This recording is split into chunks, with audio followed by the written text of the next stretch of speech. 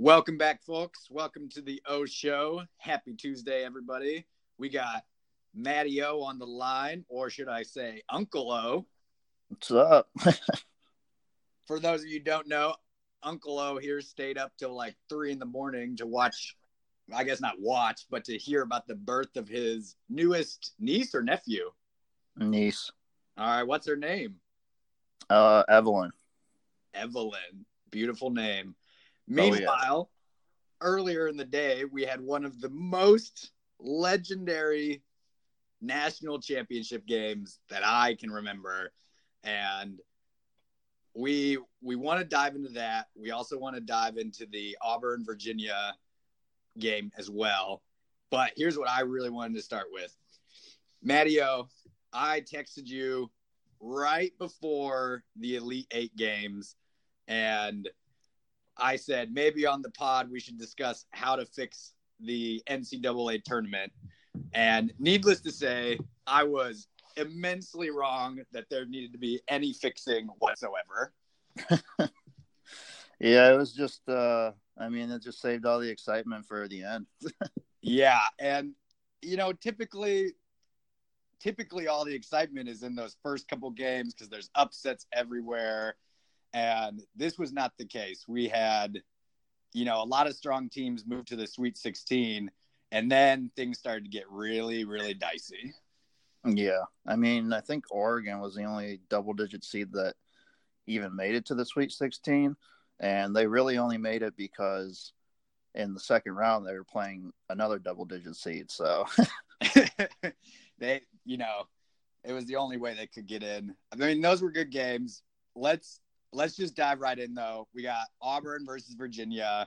Lots of craziness at the end, but let's talk about Virginia squandering, I think, a 10-point lead in that game just so Auburn could go up, 62-60 in the, final play?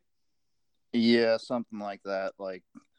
Auburn is a weird team because they're almost like the Golden State Warriors of the NCAA, where they just launch threes by volume. And they're just hoping that, even though they're missing a lot of threes, the fact that they're making more and the fact that their buckets are going to be worth one more point than yours, they kind of rely on that. And that's kind of what allowed them to get back into the game against Virginia. Yeah, 100%. I mean, you can feel the Steph Curry effect in these games. I mean, these guys Texas Tech was doing the same thing last night. They're down and they're just launching threes. And it's pretty incredible to watch a completely stagnant play turn into a pretty contested 3-point shot and things go in. I mean, with the Auburn-Virginia game, so we got to talk about Ty Jerome's uncalled double dribble. Go ahead. That was the first controversial call, although I don't think the second one was controversial at all. But we'll get to that. But the first one, it would have been so hard to catch that as a ref. I think as a fan, you have to, I've gotten mad at referees before when stuff is completely obvious. I mean, just like the that blown pass interference with the Saints this past NFL playoffs, but where something's so obvious. But I think the thing the reason why I'm not really bothered by that no call is because I watched the post game and they had, I think, Gene Steratore, their sideline referee. Yeah. He used to be a referee in the NFL and for basketball, but he's retired now. So they get his opinion on controversial calls and stuff. And he asked it was Charles Barkley, Kenny Smith, and Clark Kellogg, I think, who are all, basketball player or former basketball players. And he asked them, did any of you guys think it was the double dribble? And none of them did. None of them even noticed it. So that would have been a really harsh. At the same time, had they called that, we would have been saying something to the effect of, "Oh man, you can't call it in that kind of situation," or "That was like such a ticky-tack foul," and all that kind of stuff. Yeah, we're quick to throw the refs under the bus. I agree. I mean, so I watched that game. I didn't even recognize that that's what happened. I don't think as the play was going on, it wasn't until they slow-moed it, right? And they noticed it bounced off his heel and stuff like that. But I have to give actually some mad props to Bruce Pearl, basically coming out like the day after the game saying, coaches make mistakes, kids, players make mistakes. He's like, and refs make mistakes. And he's like, but you just got to get over it. Like, it's going to go your way and it's not going to go your way sometimes. And I mean, I got mad respect for someone who, on the heels of a 1-point nail biter, can just kind of get up and say, whatever, it didn't go my way this time. So, Ty Jerome dribbles down. Obviously, he gets to your guy, Kyle guy, over in the corner. He gets fouled on a 3-pointer. What did you think going into those free throws? You think he was going to make all of them? I haven't really been following like Virginia that closely this year, so I don't really know how great of a free throw shooter he was, but he is like their main scorer when they need a bucket. So, I mean, I don't know. I felt like in that situation, the pressure wasn't as bad just because they were only down by 2. So you had one shot to kind of, I mean, I don't want to say throw away, but one shot you could miss and you'd still, at least go into overtime. So it wasn't like you have to make all 3 of them. But, I mean, that was pretty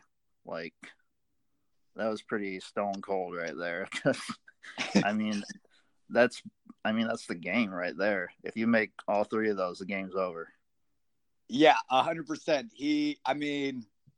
I saw, they're posting like 82% free throw shooter, stuff like that. I mean, that's not horrible. It's not great. But for him to walk up, they got only Texas Tech guys, not Texas Tech, Auburn guys standing around and just cold-heartedly sink all 3, like, not even a question. I mean, that was... Yeah, like the only 2 people I've ever seen in my life that I would say, like, if they were approaching a free throw, I would bet everything on them. Only 2 guys, and the 2 are J.J. Redick and Ray Allen. Like, they were just automatic. And their percentages were up at, I mean, they were something stupid, like 98%. And so this dude's down in the 80s, and he's got to make all 3 of them. I don't know what year he was, but regardless, he's at least under 22. And you got it's just you up there, and it's up to you. So, Kyle Guy, I think another great moment is after the game. He said, when I shot that 3, I thought it was going to go in, like, regardless of the foul. Like, you could see him, like, shake his head after he missed it because he thought he was good regardless. And that's some confidence right there. I mean, I don't know if he played his way, like, through the Final Four game and the championship game onto an NBA roster, but he's got the name to be in the NBA. Everyone's going to love having Guy on your team. Yeah, he's the guy. No, I mean, I don't know, maybe he could be like a bench 3-point shooter when you sort of like a Kyle Korver, where, you put him in for, 10 minutes when you need an offensive boost and he gets you like 2 or 3 threes.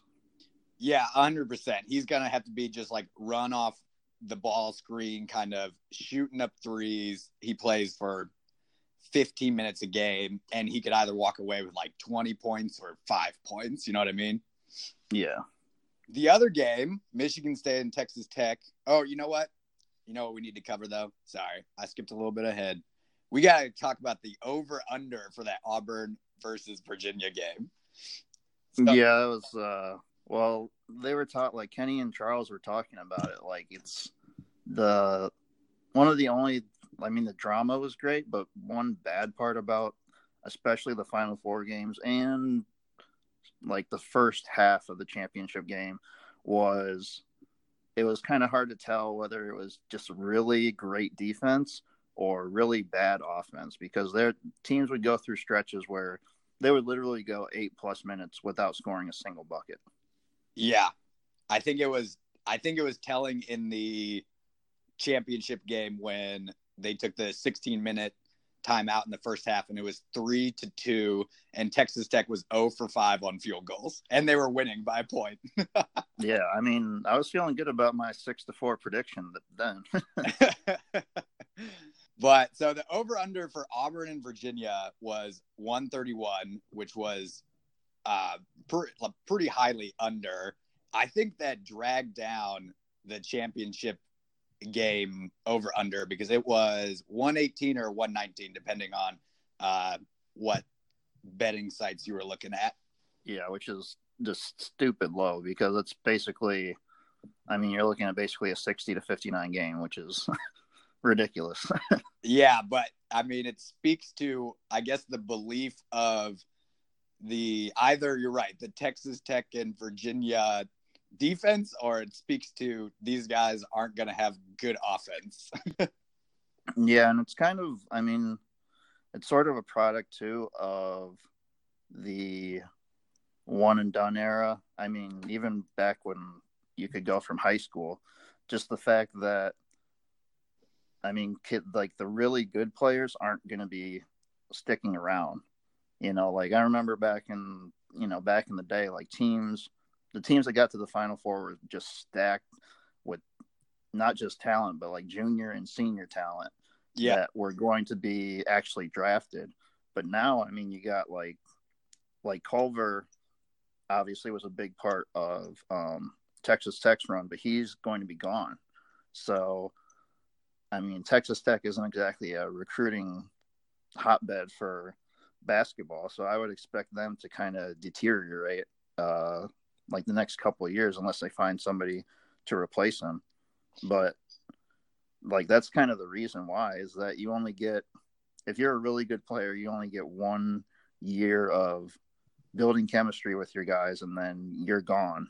Yeah, 100%. I mean, speaking of Texas Tech, they built their team, I'm pretty sure, with a couple like redshirt seniors and Culver, who just, kind of jumped to the next level. They posted a lot. He averaged 9 points his freshman year and like 18.3 here in his sophomore year. And without that, it would have been like they would have been just not even close to anywhere that they were. And Culver was one of those, like, he's from Lubbock, Texas. I mean, he was like a hometown guy. Not a lot of people are traveling to play at Texas Tech. Not even Texas Tech fans even realize they have a basketball team, I'm pretty sure. But, I mean, Chris Beard put it together, and, I mean, he showed his worth. I'll be curious to see if he sticks around at Texas Tech, or if he's going to, I mean, maybe not this year, but if he's going to try to chase other more highly touted jobs, I suppose. Yeah. You watch the NBA and it's just so much like faster and just better than any quality of NCAA basketball. And that's just because like all the good players are in the NBA. Like imagine if, players had to stay even for 3 years. Like you think about all the players that have been drafted high recently. Imagine, Duke Kentucky final this year with just, I mean, those teams would be just loaded. It would actually look sort of like an NBA game. There would actually be pretty good offense and not just kind of the stagnant stuff that we saw recently. Yeah. And I mean, I wonder if that has to do as well with the 3-point line in the NBA being a little bit further back. All these college players are crowding on that line, and while like they're still trying to hit these threes, they're still like a couple feet closer in places. And so you can just see like there's no place to like dribble kick out sometimes because of how close everyone is all put together. And just like the types of defensive sets. I mean, I can't even imagine like people in the NBA trying some of these defensive sets that Virginia and Texas Tech were using last night. Yeah, and also, I mean, like pro players will probably never admit it, but defense is a lot about just effort and quickness.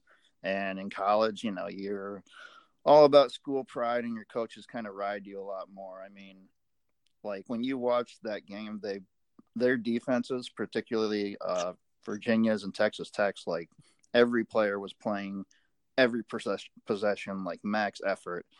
I mean, you watch the NBA, even like the playoffs, and you know you're gonna see some players kind of take it a little bit easier on the defensive end, but that's just kind of how the game is.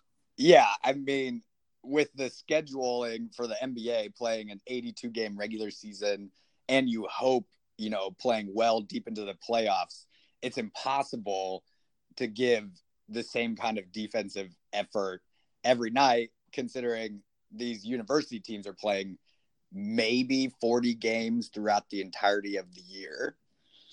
Yeah, and I mean, in college, if you don't hustle, like you're gonna get replaced. If you're, you know, James Harden and you don't try hard at defense, like who cares? What are you gonna do? Like bench me? Totally. We got a little sidetracked there. I want to say one thing about Michigan State versus Texas Tech, and then we can move on to just the championship game. I want to give Culver a lot of props as well in this Michigan State versus Texas Tech game, and I mean the championship game. He stunk both first halves, really, of both these games. But he came back to make a difference. I mean, in the Michigan State TT game, he like hit that big three, and you know he showed up at the end, and very much in the championship game as well. I thought he had it in the bag after he pulled that shifty spin move to the left off the glass. I don't know what he did for his NBA prospects. I know that they kept posting down below, like number 5 NBA prospect for the upcoming draft. I mean, I hope he just gets a lot of reps in the NBA. I think that's the only way that he's going to develop more skills. It's like very obvious that him shooting off the dribble or like shooting from 3 is just not his forte right now. But that's a whole different story. Why don't we move on to Virginia versus Texas Tech? As I kind of said earlier, the over-under was 118. So they obviously surpassed that. They did surpass it in, you know, the regular part of the game, not in the overtime. Virginia was favored by 1.5 points, so they covered. The first half was ugly, to say the least. What do you think? Yeah, it was. I was expected. Like both teams are obviously really good defensively, and apart from Culver, I mean, neither team really has that kind of like one slashing guy that can kind of create opportunities for other people. Like they don't have Zion or an RJ Barrett or anything, so they actually have to run an offense to score. And yeah, it takes a while. So Virginia used the shot clock. They pretty much always use almost all the shot clock. So it works for them, but aesthetically it is kind of boring to watch. Like I remember when I was watching the Virginia and Auburn game, when Auburn would shoot and miss and Virginia would come down with a rebound. Like I treated it as like a timeout. Like I'd take a bathroom break. I could go get like another beer, like, because nothing's going to happen for the next 20 seconds. And then they're going to go into their offense and probably score. Yeah. So I feel like that there was a lot of jitters on both sides, which is probably why they started so slow. And I think both teams really, really leaned into their defensive mindset of like, this is who we are. Like we're a defensive stopping team, which, you know, going into half 32-29, I believe it was, like actually like relatively okay score. It just looked like there for a second, like you said, your 6-4 Virginia was almost right for a little while. Yep, feeling good. Yeah.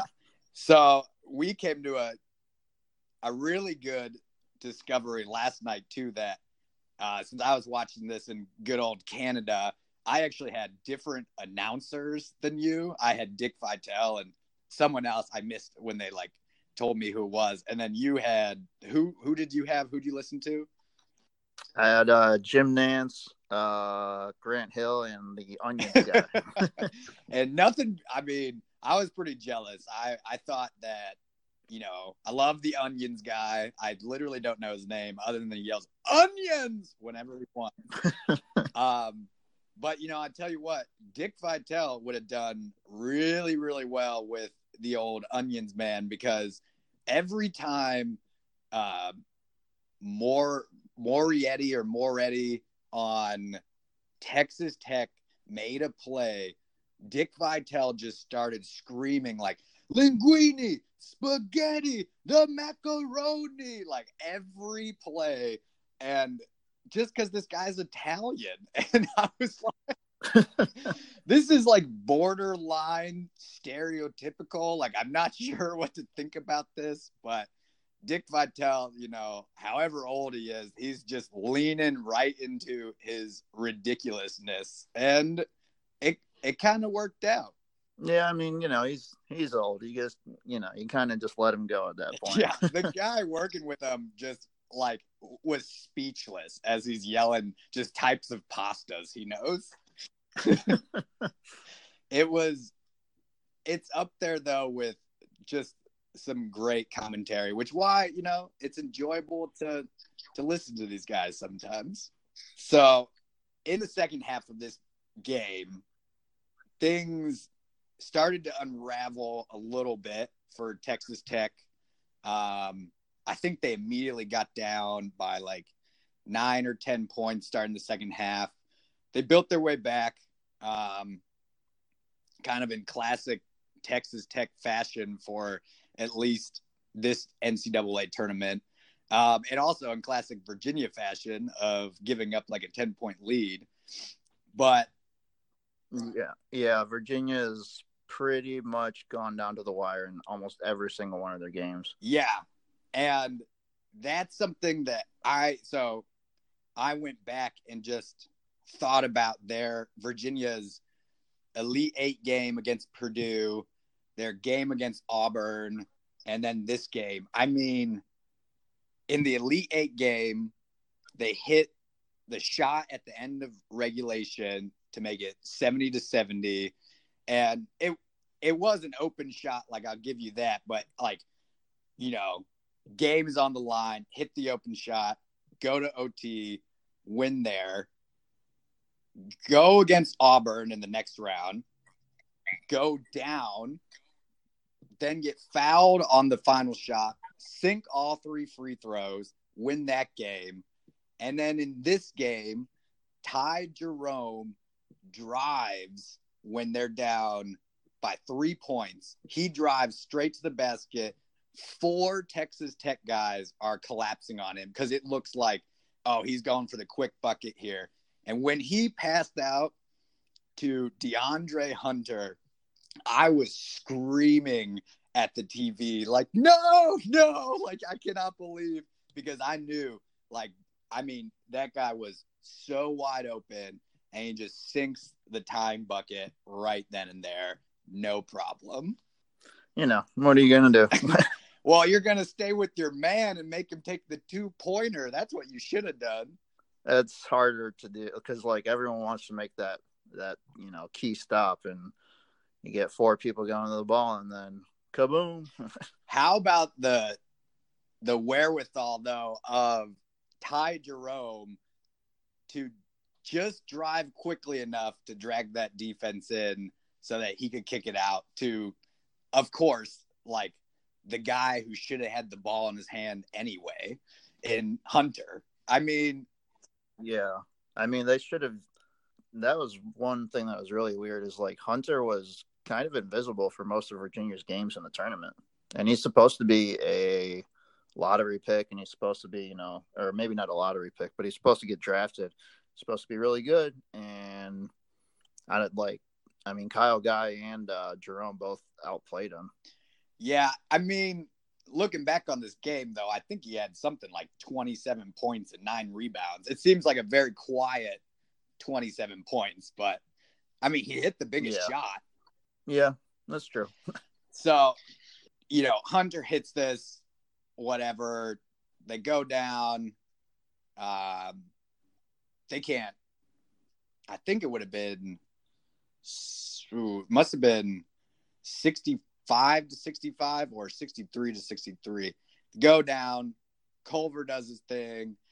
Ends up, Texas Tech has the last shot with the 1 second after what I thought was going to be like, oh man, this game is going to end on the blooper that Kyle Guy had where the Virginia player got the rebound and passed it to him while he was like looking at the ref to call the timeout.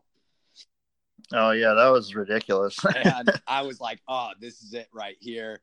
And then of course, like Culver blocked. I mean, they didn't call a foul. I don't think that they should have called a foul, but I mean, those refs were letting them play a lot of contact, at least on that play.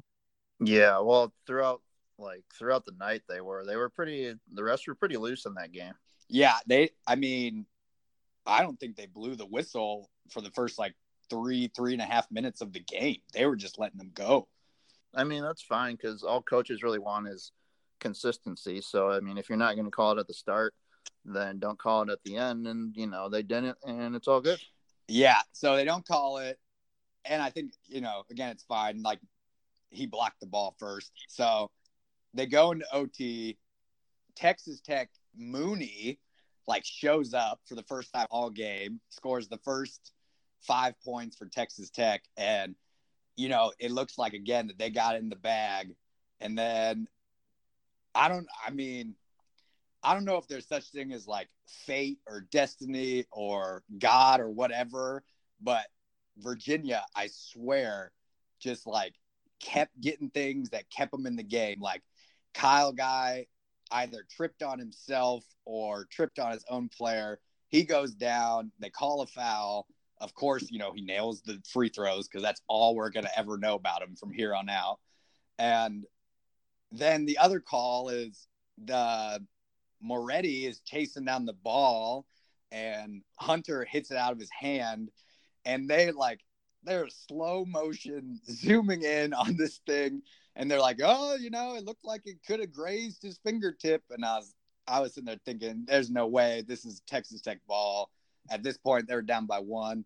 And then they reversed it. And I couldn't believe it. And God is a Virginia fan, clearly, because you can't write like a story like this. You know what I mean? Especially to go from that loss last year to winning the national title this year. Like, that's just crazy. Yeah. I mean, they basically wrote the best new sports movie of all time. Like when it comes out like 20, 25 years from now, like everyone is going to know exactly what's talking about. I mean, it like wrote itself. And I don't even know what to think. Like I was rooting for Texas Tech, but at the same time, I'm like, this was just destiny. Like these guys were just destined to win.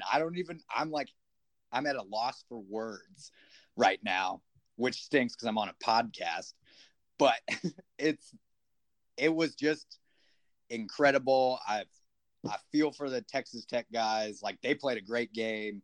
At the same time though, Virginia, man, like that's the storybook ending right there for all of those players. Yeah. I mean, if I was Tony Bennett, I would just retire. Yeah.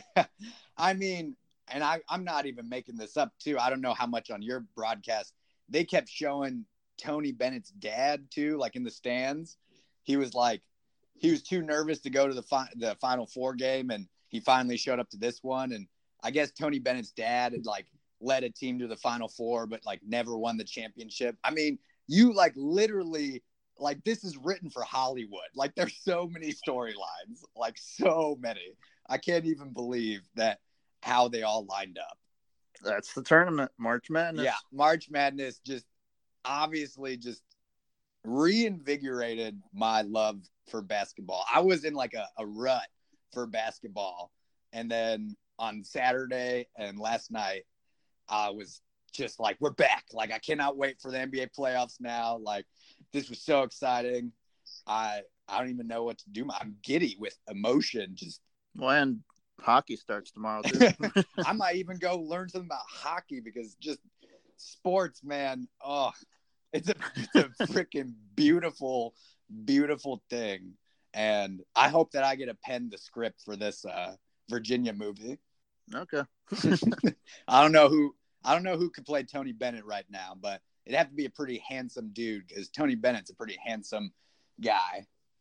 He is a handsome guy. Yeah. Did you see just like the stoicism he had throughout the entirety of the game? I mean, there's 70,000 people cheering on every single play, whether it's like good or bad for which side. And he's just standing there poised, not even like batting an eye, just ready to make the play, ready to make the right calls and just go to work. I bet he didn't even celebrate last night. I bet he went to bed at like midnight and he was like, oh, that was pretty fun. Back to work tomorrow.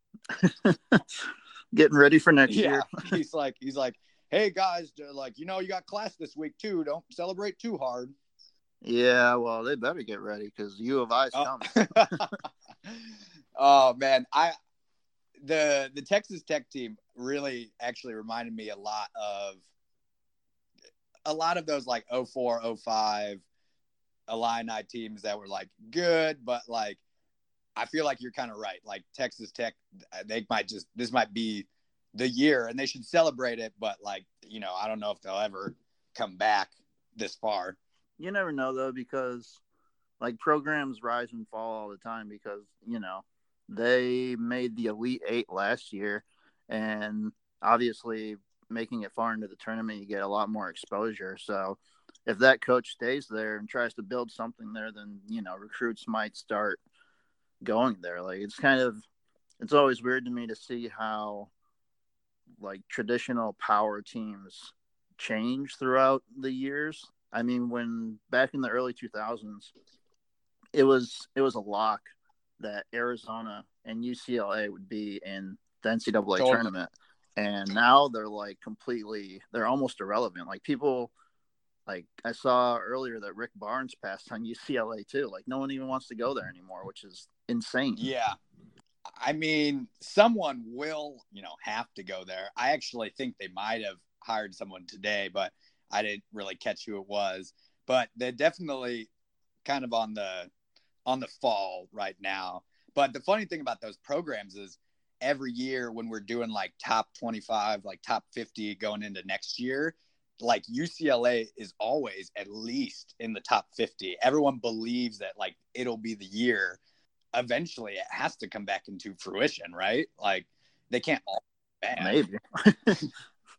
What, you say maybe? Yeah, maybe. You never know.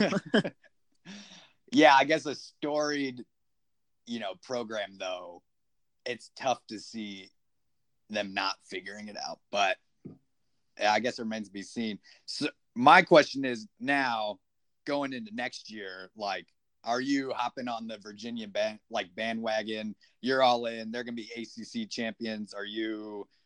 Where are you at? Well, I mean, I guess they're projected to win. Like they're the favorites to win the national title next year, which, I mean, I think is a little bit too high, just because, I mean, Hunter's probably going to be gone. And as good as a system that they run, I mean, they have to make it through the ACC. And even though Duke's losing its recruits, it's going to bring in a fresh new class. Kentucky's going to be there with their recruits. Like, everyone's just going to reload. The fact that they had their past 3 games came down like so close. Yeah. I mean, it's hard to – it's just the NCAA tournament is just so random. Like, it's crazy. Yeah. I mean, I still don't even though they won it, I still don't think that Virginia was the best team in the country this year. I still say it was Duke. Like if I was to choose a team that I would want to play for my life this year in college basketball, I would choose a healthy Duke squad, and we would win by 34 points. But all it took was just that one day against Michigan State, and they're gone. Yeah, I mean, that's the best and the worst part about the tournament, I suppose, that there's a lot of memorable teams out there that, you know, didn't win in March Madness. And then there's lots of teams that you're going back and you're thinking, which team won that year? Like, and who was on that team? That's the beauty of it, though. I mean, it's kind of an amalgamation of what we want in sports, where we kind of get some new people, but you always have the big dogs in the fight too, with your Duke and UNC and Kentucky and those kind of programs. I think Virginia, I think they'll be okay. I think they're going to lose, you know, quite a few of their players though. And like you said, I mean, Duke and UNC, they just reload every year with just the top players year after year. And I don't know if that's fun for like Roy Williams or Mike Krzyzewski, but at least they know that they're going to be good every year. They kind of just have to. You kind of have to do it now. Like it's sort of like an adapt or die kind of thing, because I know that Coach K used to not do that. Like his Duke teams used to be just stacked with juniors and seniors. But once not Coach K, once Calipari went to, particularly when he went to Kentucky, because yeah, he got Derrick Rose at Memphis, but when he went to Kentucky, big brand basketball school, and he started just bringing in all the talented freshmen there. I mean, if you're another top program in the country, you're just, because Calipari, some of his teams, he would put out 5 like NBA ready players. Yeah. And you were gonna come at his squad with, you know, juniors and seniors that probably wouldn't even make an NBA bench. Yeah. I mean, when you think about Anthony Davis now, and you're thinking to yourself, that man just played 1 year at Kentucky and won the national championship, almost not on his own, but like you see him in the NBA and he's the only player on his team sometimes. You're like, of course they won. Like there's no choice. Yeah, Kentucky really started that whole arms race though, because you just think about all the one and dones that came out of Kentucky. It's almost stupid to think about. Like you had John Wall, Anthony Davis, Karl Anthony Towns, Devin Booker. I'm probably missing a ton. Is DeMarcus Cousins, was he one and done? Oh yeah, DeMarcus Cousins. Yeah, Jamal Murray was there. Yeah. I mean, yeah. Oh, Eric Bledsoe went there. I think he played more than 1 year, but like we just named 7 to 8 NBA players. Yeah. De'Aaron Fox, who's playing for the Kings now. Yeah. So like honestly, the fact that Calipari, I think he's only won 2 or 3. Well, the fact that he hasn't won like 5 national titles at Kentucky is kind of crazy. Yeah. I mean, you can say the same about Coach K though. I mean, I don't know what he's kind of doing. I still think this year, like, I don't think he even really coached the team. I think he just was like, all right, I got the best players. Let's see what they can do with it. Yeah, I suppose. I mean, he has also had a lot of really good people. He had Jabari Parker, Kyrie, Jason Tatum.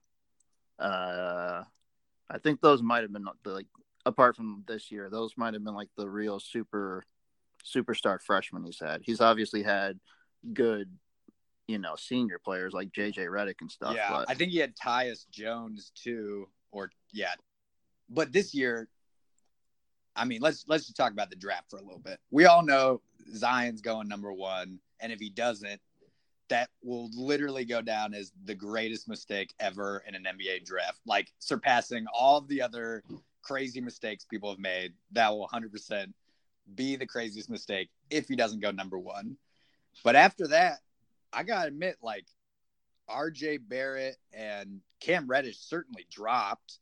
But there's still going to be, I would be shocked if, like, RJ Barrett and, well, mostly Cam Reddish, even if Cam Reddish didn't get picked in the top 10, I would be absolutely shocked. And they had, mediocre years. Yeah. I mean, I think those two are going to go top 5. I think top 5 is going to be Zion, the 3 Duke guys, Ja Morant, whose stock raised pretty high with the tournament because I honestly had not seen him play like an actual game. I had just seen highlights and stuff of all his dunks and everything. I mean, he's a pretty good player. And obviously it's kind of hard to judge him because he plays at Murray State, so you don't really know, like, some of the bad plays that he makes. You don't know if it's because if it's his teammates' fault or his, but I mean, they smoked Marquette in the first game. And even the game that they lost, he still did pretty well. But it was just the fact that he is literally the only guy on their team. So, yeah, I think. And then the 5th spot will probably, I mean, I'm sure I don't keep up with it, but I'm sure there's some, like, international dynamo out there. Right. I mean, right now they're, saying that Culver is the number 5 prospect, but they also got Hunter as number 6. So I feel like those two guys just dueling in that game, it might help Hunter and hurt Culver a little bit. But, I mean, it kind of falls off from the top 5, like, in my opinion. Yeah. I mean, it does a lot of times with the NBA draft, though. Like, you have maybe, if you get in the top 5, you can find a franchise player. But apart from that, you have to get, like, extremely, extremely lucky. Yeah, because there are those few that have dropped to kind of like after 10 and in the teens. But a lot of the time, yeah, it's like they're good players. Like Donovan Mitchell's one. Like, we can talk about Giannis all we want, but Giannis is a different story because he was, like, super skinny, kind of unknown from the international play, and he got, like, 2 or 3 inches taller. Like, there are all those players, of course, but I mean, I think whoever drafts Cam Reddish, I'm not going to say he's going to be like a wild bust or anything like that. I just think that he'll turn out to be like a pretty average, like 10-year player for a few different teams. I think he'll get traded around a lot. It's just so hard to project, though. Yeah, totally. Well, we kind of wrapped that up. I mean, I still have so much pent-up emotion. The half-wife was yelling at me yesterday, like, why are you clapping and screaming at the TV? And I was like, I couldn't handle it. So it was a pretty legendary game. It's going to be on ESPN Classics in like a month. I can just tell there's going to be a 30 for 30 in about a year. So prepare yourself for all that. That kind of wraps up our basketball talk for the day, but I got a little bit of an NSRR for us this week. You ready? I'm ready. All right. So my non-sports related rant comes with something that I've discovered in Canada that doesn't happen in my own home. And that's everyone in Canada takes off their shoes when they enter somebody else's house. Now, that sounds like a really, nice thing to do. You're not tracking mud everywhere. But what ends up happening, right, is you go to like a party with like 20 or 25 people and you open the door to the house and you actually cannot open the door because everyone's boots and Blundstones and like weird rock climbing shoes and all that stuff is just blocking the front door.